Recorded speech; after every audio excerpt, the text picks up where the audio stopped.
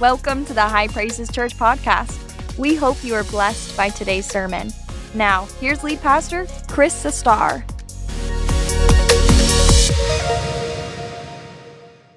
I want to talk about giving thanks today. In 1 Thessalonians chapter 5, verse 18, Paul has been writing to this wonderful church at Thessalonica, and he gives them directive.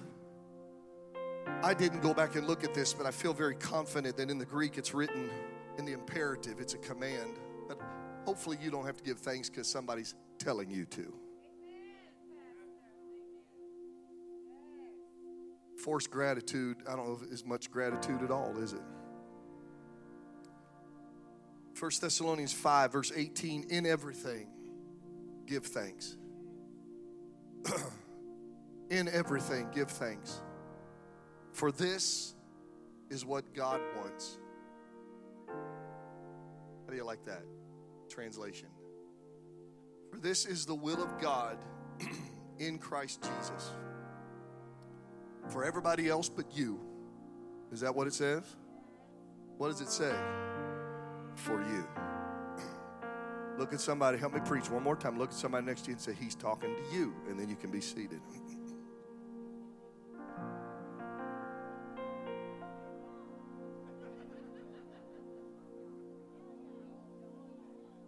I want to begin today by telling you something that I firmly believe, and I think you would amen me on. There is always a reason to give thanks.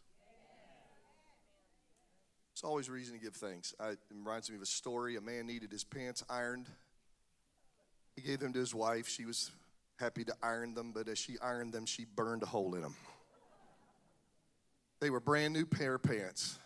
He wanted to wear them. He was excited, and first, he started to get mad, but he thought, no, I've got to handle this differently. And so he was struggling. He wanted to do what would please the Lord. And so instead of getting mad at his wife, he just got spiritual and sang, thank you, Lord, that my legs weren't in those pants. There's always a reason to give thanks. If you have been saved from your sins and God has transformed you and you are his child and he is your father, I really mean this with all my heart. It should be easy for you to carry an attitude of gratitude. Saved people are grateful people. If you're not, maybe you need to go back and check what version of salvation you got. Because I've found saved people are grateful to God for what he's done for them. And the worst, let's see, and the worse your situation was, the more grateful you are. And that's biblical. That's in the Bible. To whom much is forgiven, that person loves a whole lot more. And so if God saved you, you ought to be grateful. There's an old song, I remember Nancy Harmon used to sing it, but I think it comes out of the Bible. If it had not been for the Lord on my side, tell me where would I be? And that's the way we feel. Everything I have comes from him. Everything I am, everything that I've become to this point today is because of him. And this gratefulness, I'm going to be a pastor for a minute, just go down a rabbit trail, but it's a good rabbit trail. This gratefulness should especially and definitely be manifested when you come to church. If you are guilty of just sitting there and doing nothing, we can remedy that. Just think about one thing that God's done for you. And just open your mouth and say, thank you, Lord. Thank you, Lord. The psalmist in Psalm 100, verse 4, it's a really popular psalm, but he said, enter, and he's talking to the church, and I don't think he's just talking to people who went into the temple. I think he's talking to people today in the 21st century who come to church. Enter into his gates with thanksgiving and into his courts with praise. And be thankful to him and bless his name. For the Lord is good, and his mercy is everlasting, and his faithfulness endures all generation. And when I look at that verse, see, it speaks to me two things. Enter into his gates with thanksgiving. And then be thankful is the second thing. So I look at this, I choose to look at this, is come in with an attitude of gratitude. Come in with thanksgiving inside of you. Does that make sense? You should come in already grateful. You should walk in this house with a mindset of appreciation, standing in his presence. It should be easy for you as we sing these songs and we're moderating, we're inspiring, and ultimately preaching. It should be easy for you to say, God has been so good to me. I need to tell him thank you. You have an attitude of gratitude, but then you have to do it. Be thankful. Be thankful. Do it. Do something. It's not enough to think it. It's not enough to have it in your mind. It's got to come out of your mouth. You have to express it. You have to say out loud, thank you, Lord, for what you've done for me. There's a phrase we use that a lot of people have no idea what it means, but if you ever heard somebody talk about priming a pump, or if you didn't grow up in the country, or you didn't grow up back in the day, I did in Pennsylvania where I grew up, people did not have running water in their house. They had a well with a pump. And you went outside with a bucket and you pumped. And I'm not that old, but that's just the way it was where I grew up.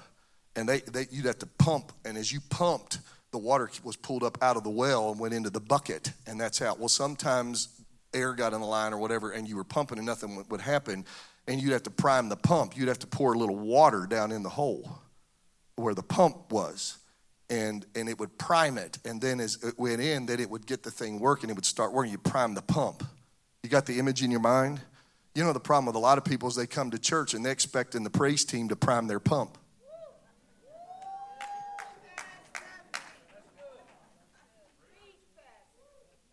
Yeah.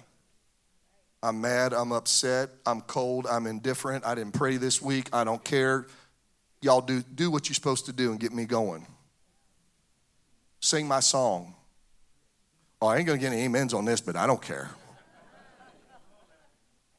Sing it long enough. Sing it hard enough. Sing it enough times. Whatever it is. It's prime my pump. That's not the job of the praise team. The praise team leads people who already come in with an attitude of gratitude and with thanksgiving in their heart. You already supposed to be primed for you got here. You with me?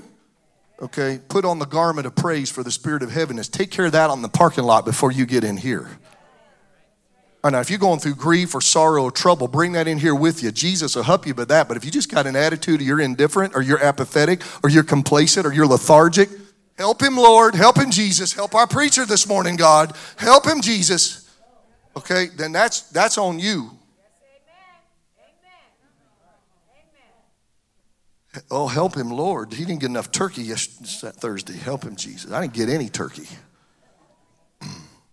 The Hebrew word for thanks and thanksgiving is the Hebrew word yada. And it means to acknowledge or declare publicly. And I put in my notes, giving thanks to God is never just a private matter. God wants you to go public with your praise.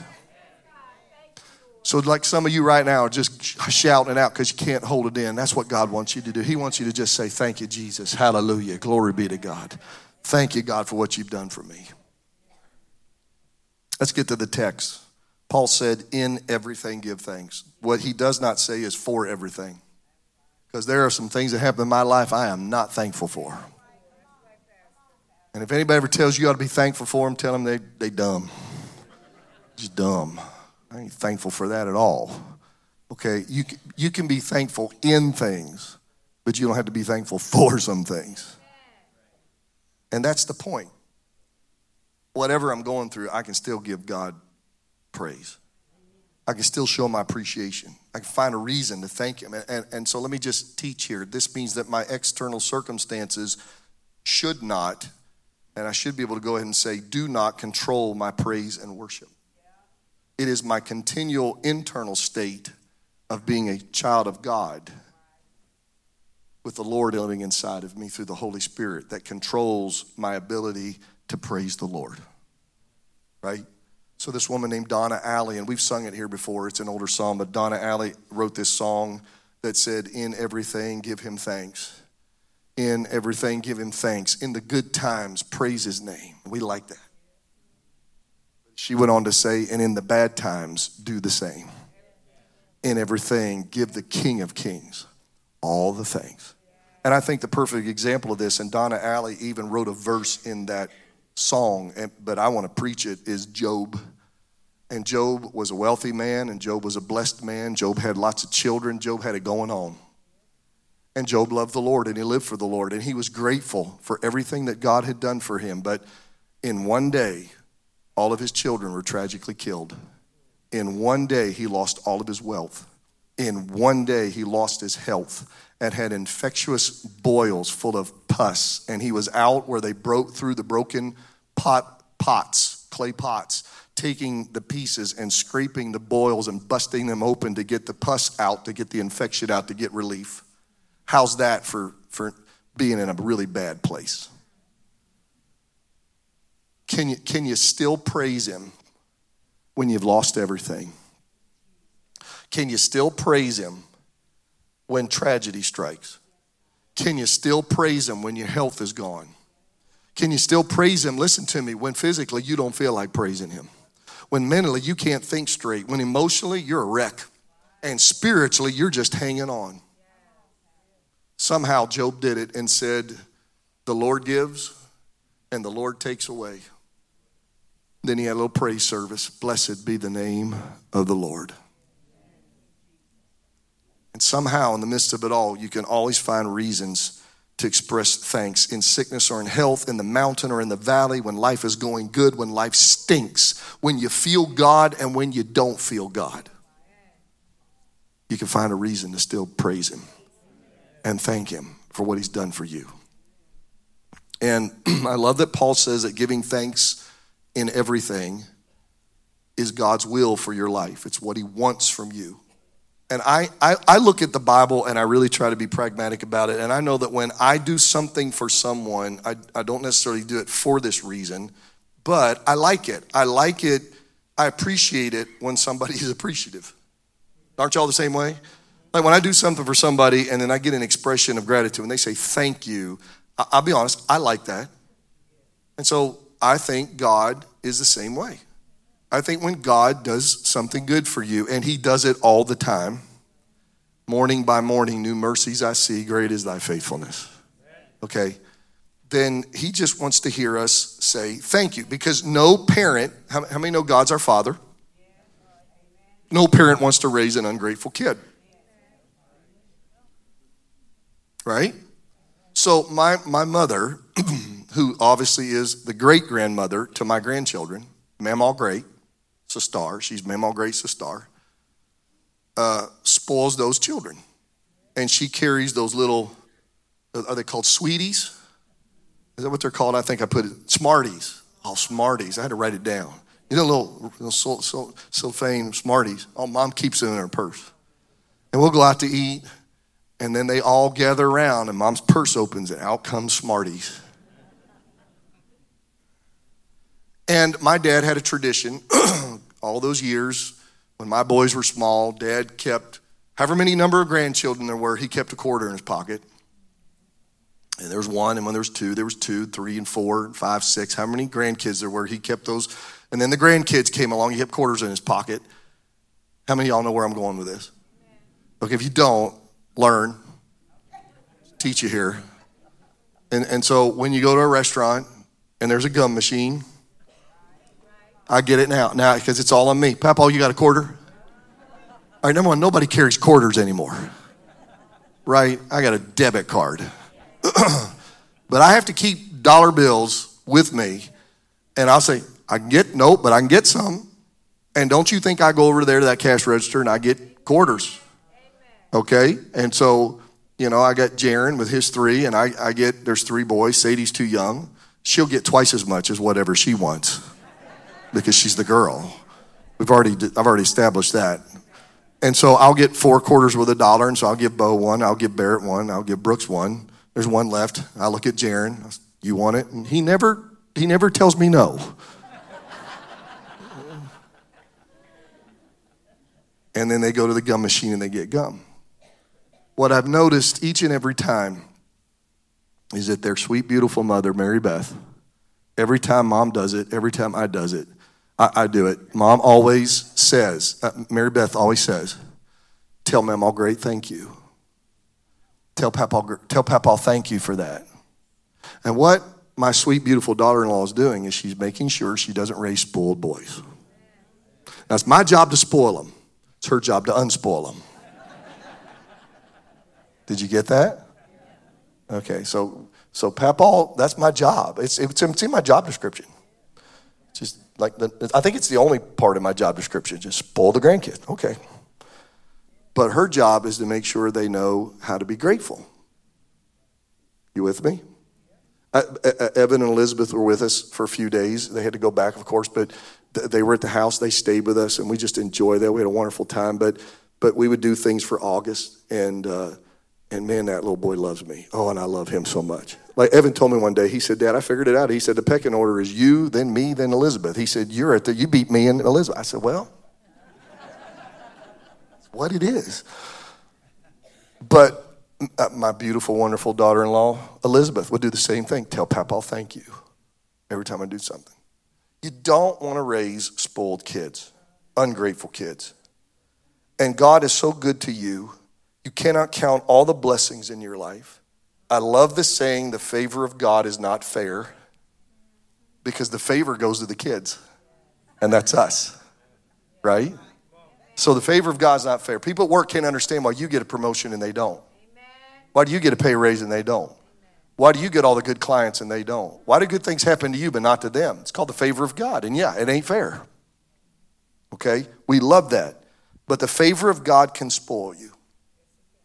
And it's tempting to take for granted God's goodness. So let me just say this. God doesn't want to raise ungrateful kids. Y'all getting it? He doesn't want to raise ungrateful kids. So being grateful, telling your Heavenly Father thank you, keeps you grateful for Him and His many blessings, and it keeps you from getting spoiled.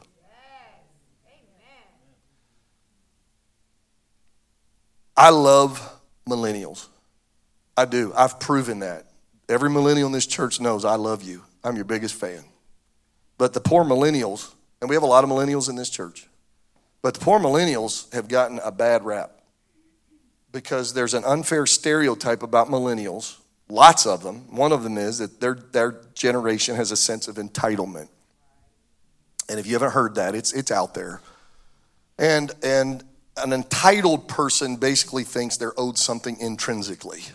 Okay, just because I am who I am and just because I'm existing and breathing, I should get ABC, name it. I should get it.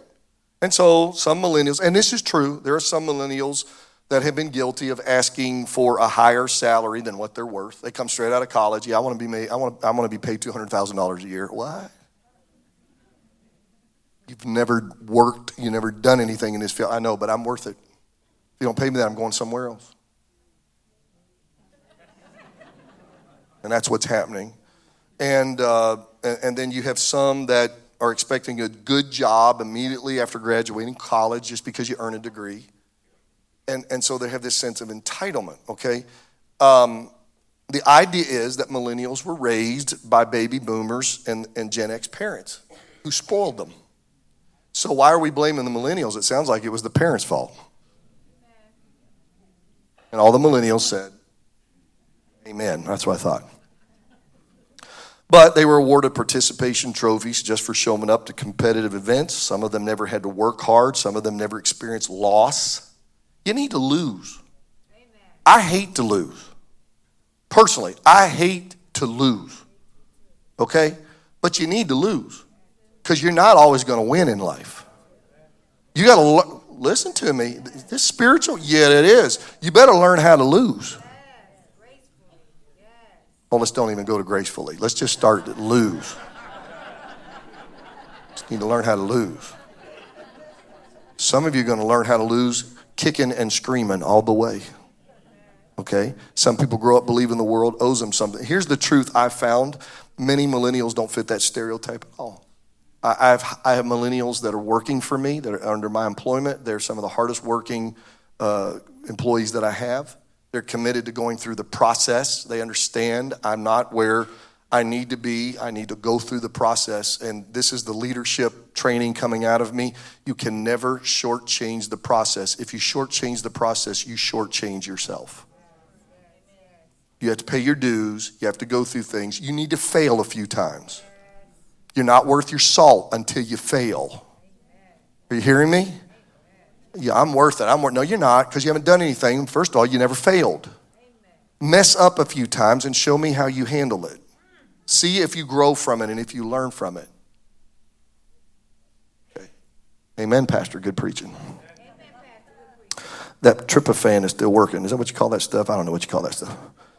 So that's one truth. The other truth I found is you don't have to be a millennial to have a sense of entitlement.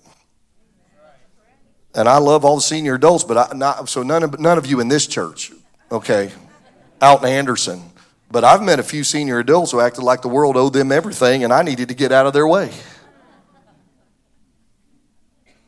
Now I got all the senior adults mad at me. I wasn't talking about you. You're not like that. But if you struggle with a sense of entitlement, I guarantee you live with frustration. I guarantee you're unhappy. And I guarantee you are disappointed overall with life. I guarantee you blame others or the environment for your personal disappointment. And you probably fight depression. And you probably have feelings of isolation. Having a sense of entitlement is not a healthy thing, and it's not a spiritual thing. Y'all still with me? So this doesn't sound like a psychology class. It's not a spiritual thing. It's not a child of God thing. Psychologists say feeling entitled typically follows a very vicious 3-step cycle. When you're entitled, you always feel vulnerable to the threat of unmet expectations. So when your expectations aren't met, then it can lead to dissatisfaction and other emotions like anger and a sense of being cheated. And then 3, you try to fix the situation, and then you console yourself through reassurance that you deserve everything you've ever wanted, which then just reinforces the same entitled behavior. And I found that Christians can get a sense of entitlement too. Such as, well, God owes me. Oh, I'm blessed and highly favored. Things should always go my way because I'm a child of God. That's a sense of entitlement. But that's not how it works. You're not entitled to the blessings of God. You're not entitled to the graciousness of God. Okay? That's what makes it grace. He just does it because he wants to. Not because he has to. That's what we should never forget. Y'all with me? This is key. You got to learn this. This is like fundamental. He doesn't have to. He wants to. So I read the story of a little boy who wanted his mother to pay him for all of his chores. And he wrote her a note, and this is what it read. For washing the dishes, you owe me $1. For cleaning my room, you owe me $1. For hanging up my clothes, you owe me $1. For mowing the lawn, you owe me $1. Mama, you owe me, pay up. And he printed her a bill totaling $4 and gave it to her. So his wise and benevolent mother put $4 on the table with her own note. For carrying you 9 months and being sick as a dog, no charge. For staying up all night with you when you were sick, no charge. For working overtime so that I could buy you those special tennis shoes you wanted, no charge. For entertaining your friends when you wanted to bring them over without notice, no charge. Signed, your mother who loves you. Total $0. And after reading the note, the little boy realized, listen to me, he had lost sight of the goodness of his mother. And so I just want to remind you today as I come to a close, God doesn't owe you anything. You owe him everything. Yeah. If it weren't for Jesus, you'd be nothing. If it weren't for Jesus, you would have nothing. If it weren't for Jesus, your life would mean nothing. All that you have, all that you are is a result of God's wonderful, amazing grace. Every blessing in your life is a manifestation of his incredible, unfathomable love. And that's it. You're a recipient of his graciousness. I want you to stand with me, and I want to close very pragmatic today. Matter of fact, let's do this. Let's do this. So the service is not over. If you leave, then you're going to miss out on the best part. I want everybody to join me in the altar because I want to have a Thanksgiving altar service, and then I'll let you go. But I want you to come down here on this Thanksgiving Sunday. So if you just come down here and join with me.